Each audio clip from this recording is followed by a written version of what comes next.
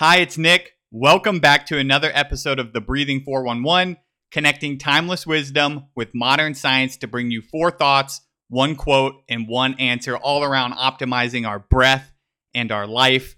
So let's jump straight into thought number 1, how to deal with distraction, a method that actually works.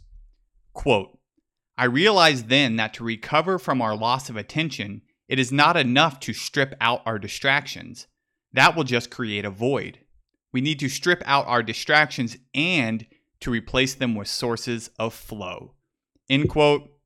And that's Johann Hari from Stolen Focus, an incredible book. So when we talk about focus, we hear a lot of the same advice, right? Just put away your phone, delete apps, airplane mode, right? It's all your own fault. You just need more discipline, right?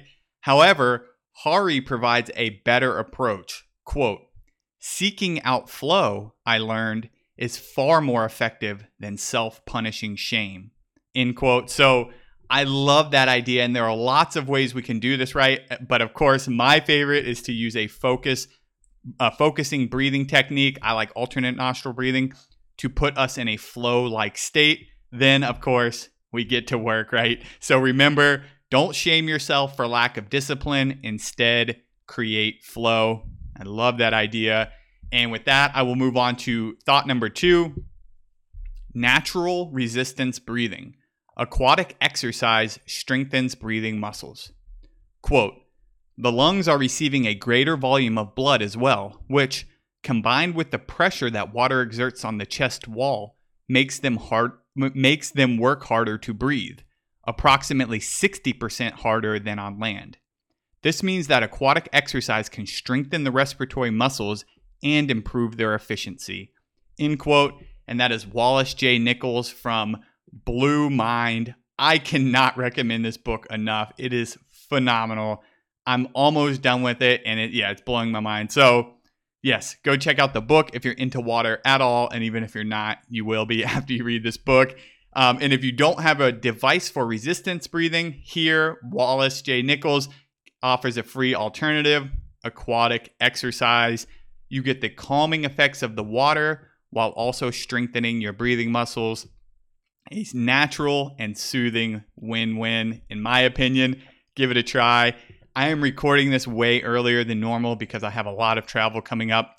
But I will say this morning, I sat in my ice bath, but without any ice. I just put in normal temperature water. I filled it up last night, and I did my slow breathing exercise that I do every morning. I did it in the bath so that I would get this extra resistance, calming yet harder, which is so interesting to improve the respiratory muscles and improve their efficiency. That is not in the 411 text version because it's too much to add in. But just find a way to include water, and it's going to help your breathing. I love that idea. Okay, back to the regularly scheduled 411 here. Thought number 3, breath counting, worry, and falling back to sleep. Quote, counting is handled by the same area of the brain that's responsible for worrying. It's difficult to do both at the same time, so counting is exceptionally effective at crowding out stress, calming a busy brain, and enhancing focus. End quote. And that's Leah Lagos Saidi from, again, her excellent book, Heart, Breath, Mind. And so it's hard to count and worry at the same time. So when we wake up and our minds start worrying about random things, right? Breath counting is particularly helpful. Here's how to use it. Simply count in your head each time you exhale. Count up to 10, so 10 breaths, and then restart at 1 until you fall asleep. It's simple and highly effective. It's one of the only methods that actually works for me. Of course, not every single time, right? But this is I've tried lots of different breathing things. This is one of the only ones that's ever worked for me. So give it a try if nothing else seems to work for you. And with that, I will move on to thought number 4, great-great-grandchildren and the ultimate goal. Quote, when we're shooting hoops, my grandson, John Wooden's great-great-grandson, will use the backboard on a shot and say, that's what Pawpaw wanted me to do. End quote. And that is Jim Wooden. And that was the foreword to Organize Tomorrow Today. And after reading this, my new life goal is to have my great-great-grandchildren breathing through their noses saying, "That's what Pawpaw wanted me to do."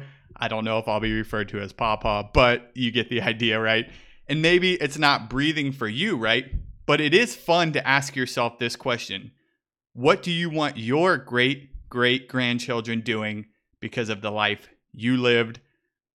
That's it. Think about that. It's a powerful question, and this passage inspired me to think about it, and I thought nose breathing. But what do you think, based on the life you lived and are living, I should say. So, and that brings us to the one quote for this week to kind of follow on. A beautiful quote. This one's from Maya Angelou. Quote, "A bird doesn't sing because it has an answer. It sings because it has a song."